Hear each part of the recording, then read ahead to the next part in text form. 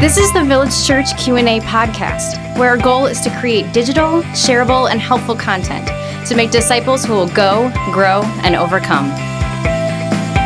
Hey, Village Church. Welcome back to the Village Church Q&A podcast. Pastor Tim and Pastor Michael with you. We're answering questions that are difficult about children from the Old Testament. So here's our question for today, Michael. Why would God command Moses to destroy all, that's the key word, all the Midianite women and children in Numbers 31? Can we talk about something first? Sure we can. Almost our entire audience have converted to Christ. You're kidding. You want to know how I know that? How do you know that? So we do measure metrics and stats. We shared some of that yesterday. Uh-huh. But there's a metric Oh, I think I know where you're going that with this. I think is hilarious. I I have no category for this. It really, okay, audience, I can be sarcastic and I can tease. I can be goofball. Yeah, you know, yeah. I'm the type B, Tim's the type A apparently, right? But what I'm about to tell you is certifiably measurable. It is measurable. It is, yes. without a doubt, you cannot argue with the facts. So here's what happens, right? When you get on your phone to listen to or your computer, podcast. the podcast or anything, right? All of these companies are piggybacking and measuring, and all this information is accessible. So we can tell you how many women versus men, their age, their demographics, everything else about who listens to the Village Church Q&A podcast. And by the way, this is how really multi-billion-dollar companies target at. You know, they know who does what, who buys what, et cetera. So we are able to tell you how many Android devices versus iPhone devices or Apple devices Apple. are accessing on the mobile platform. So on the mobile platform in 2016, only this is hilarious.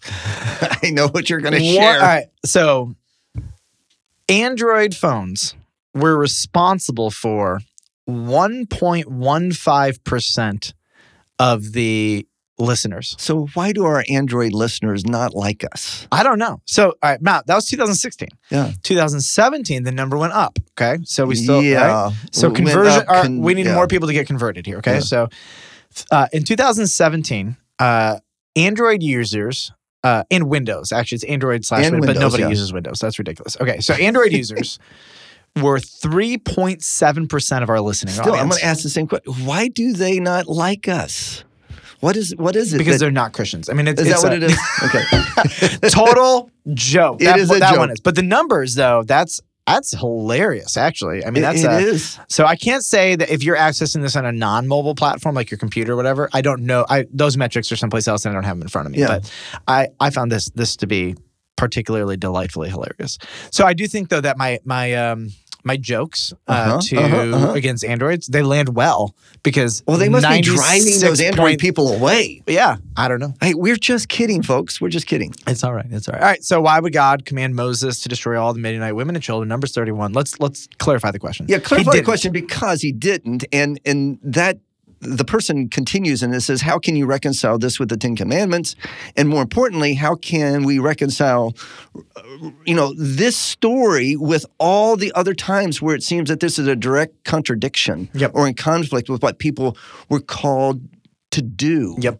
Look, a couple things. Number one, it's a little long, but listen to whatever day this is. This is Friday. Listen to Wednesday's podcast on, what was the title of the podcast, Tim? Do you remember off the top of your head? Yes, it was about how do we justify that God allows children to be punished with their fathers in the Old Testament? Right. So one of the things that we had said is one of our objectives is not to get God off the hook. We're going to let God do what God does and be who God is, and then people can decide whether or not they will accept or reject him and place their faith in Christ. But off the bat, right? So listen to that, number one. Number two is the question is misleading because God never says to kill the children. No. That's not in there. But it's not like it makes it much better because first, basically, you kill all the men, then you kill all the women who are married, who are not virgins. But here's the deal. What people don't understand is these tribal Canaanite communities, I mean, the Midianites come from a combination of Ishmael and a few other people, and they lived on the fringes of the Canaanite world. These are pagan, child-sacrificing, vile, beyond beyond what we can imagine with ISIS. Right. Multiply it, burning their firstborn children. Yes. I mean, so you just got to get in your brain. Yeah, their this is religious different. practices would not only make us just absolutely appalled. Yeah, you would be pro death penalty if you saw the things these people did. Yet we see that the influence that these Midianites and some of the other Canaanite tribes have on the Israelites throughout their history. Correct. Well, And they keep influencing Israel and taking Israel to a bad place. Yep. There's which is away from God. A worldview for the Israelites that is like a magnet for them. And it's polytheistic paganism, hypersexualized paganism. Yes. It is like a draw to them. Like every person has a worldview that uniquely draws them, right? Well, in the ancient Near East, this was it, okay? Yeah. So when these Midianites came in and these women particularly tempted the Israelite men with polytheistic, pagan, hypersexualized religion, and the Israelites just kind of bought into it, okay? Mm-hmm. God is like, okay, no. We, me and Israel, all right, we're in a covenant. We have stipulations in this covenant, and you will keep them. And if you will, the Israelites sign the covenant, right? Yes. They agree to the terms of the covenant. And God was really clear in terms of the terms of the covenant. But so what God does is he plays the long game. Yes. He knows none of these Midianites will ever turn to trust in him. He knows that they are vile beyond anything. And he knows that for the sake of humanity, these people need to be wiped off the face of the planet. So what he does, though, is he takes all of the married women, because when you kill a married woman's husband, right, she's particularly angry.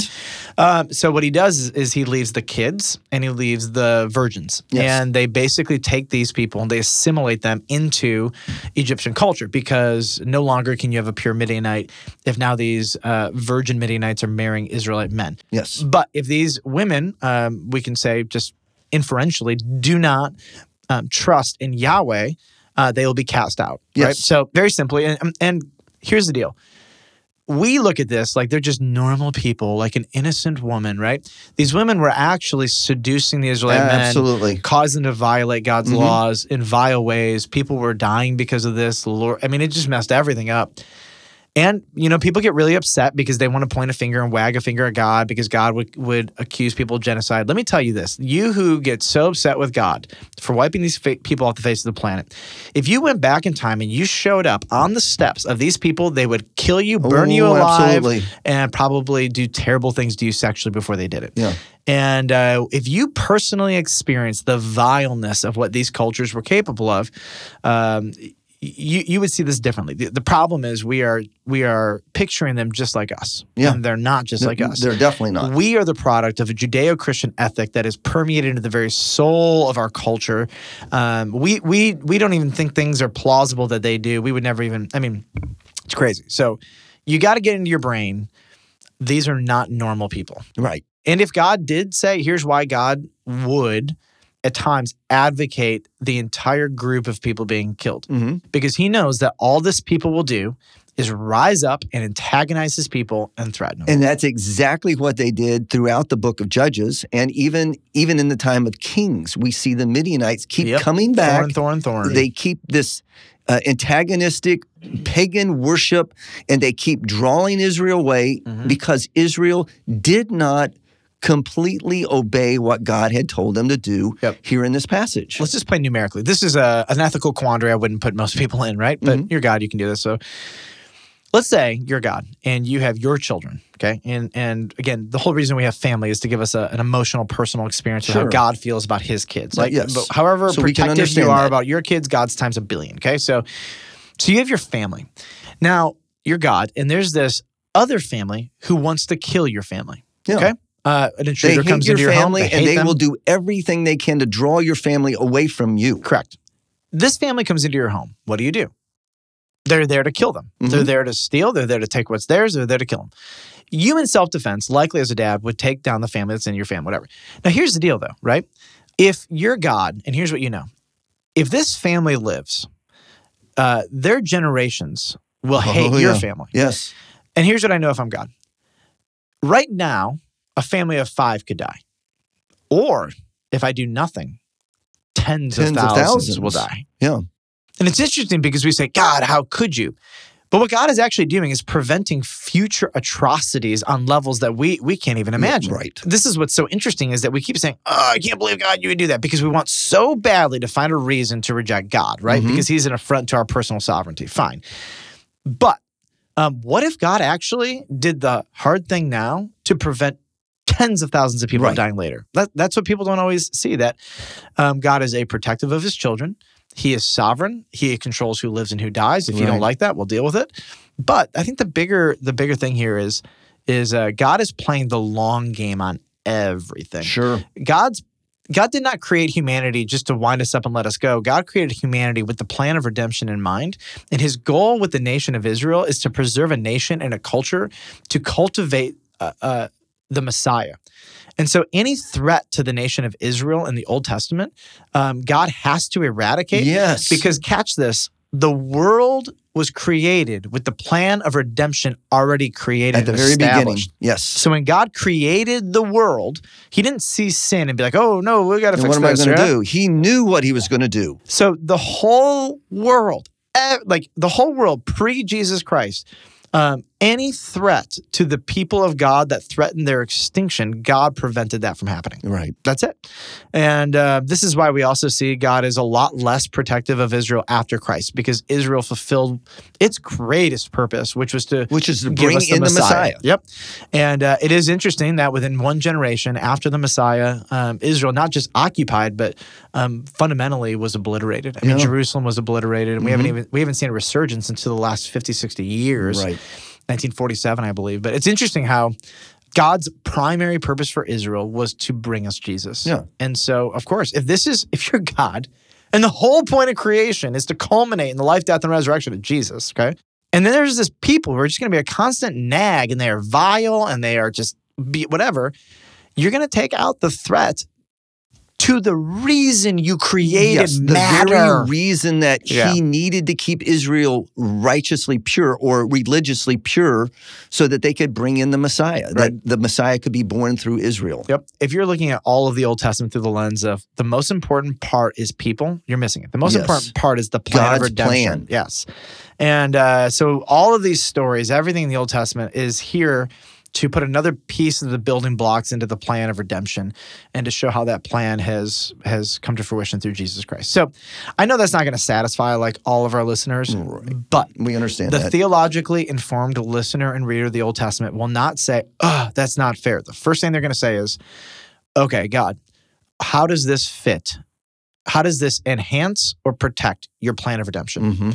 Because for God, the greatest good that he can accomplish is not the preservation of Midianite married women. Right. It is to preserve the plan of redemption. Yeah. That is it. And we may not have a value for the plan of redemption like God does, but in God's economy, his greatest value is his value. Which is why he loves the family, because family is a picture of this issue of redemption, why he loves marriage, why he loves the church. All of these are these essential core building blocks of the plan of redemption. Israel was an essential core building block. And so he's going to protect them. I know that sounds harsh on some level, but if you're going to empathize with a Christian and how they can still worship God when he would advocate the execution of married Midianite women, it's because God knows really the long game. He knows. Yeah. And if you knew he knew you would do what he does. That is the hard reality. So I don't mean to be like too terse on this, but it is the reason. Yes. Yeah. So it is. Absolutely. Hope that helps a little bit. Well, please come back next time when we answer another question, which is a great one. Why does God do things that he tells us not to do?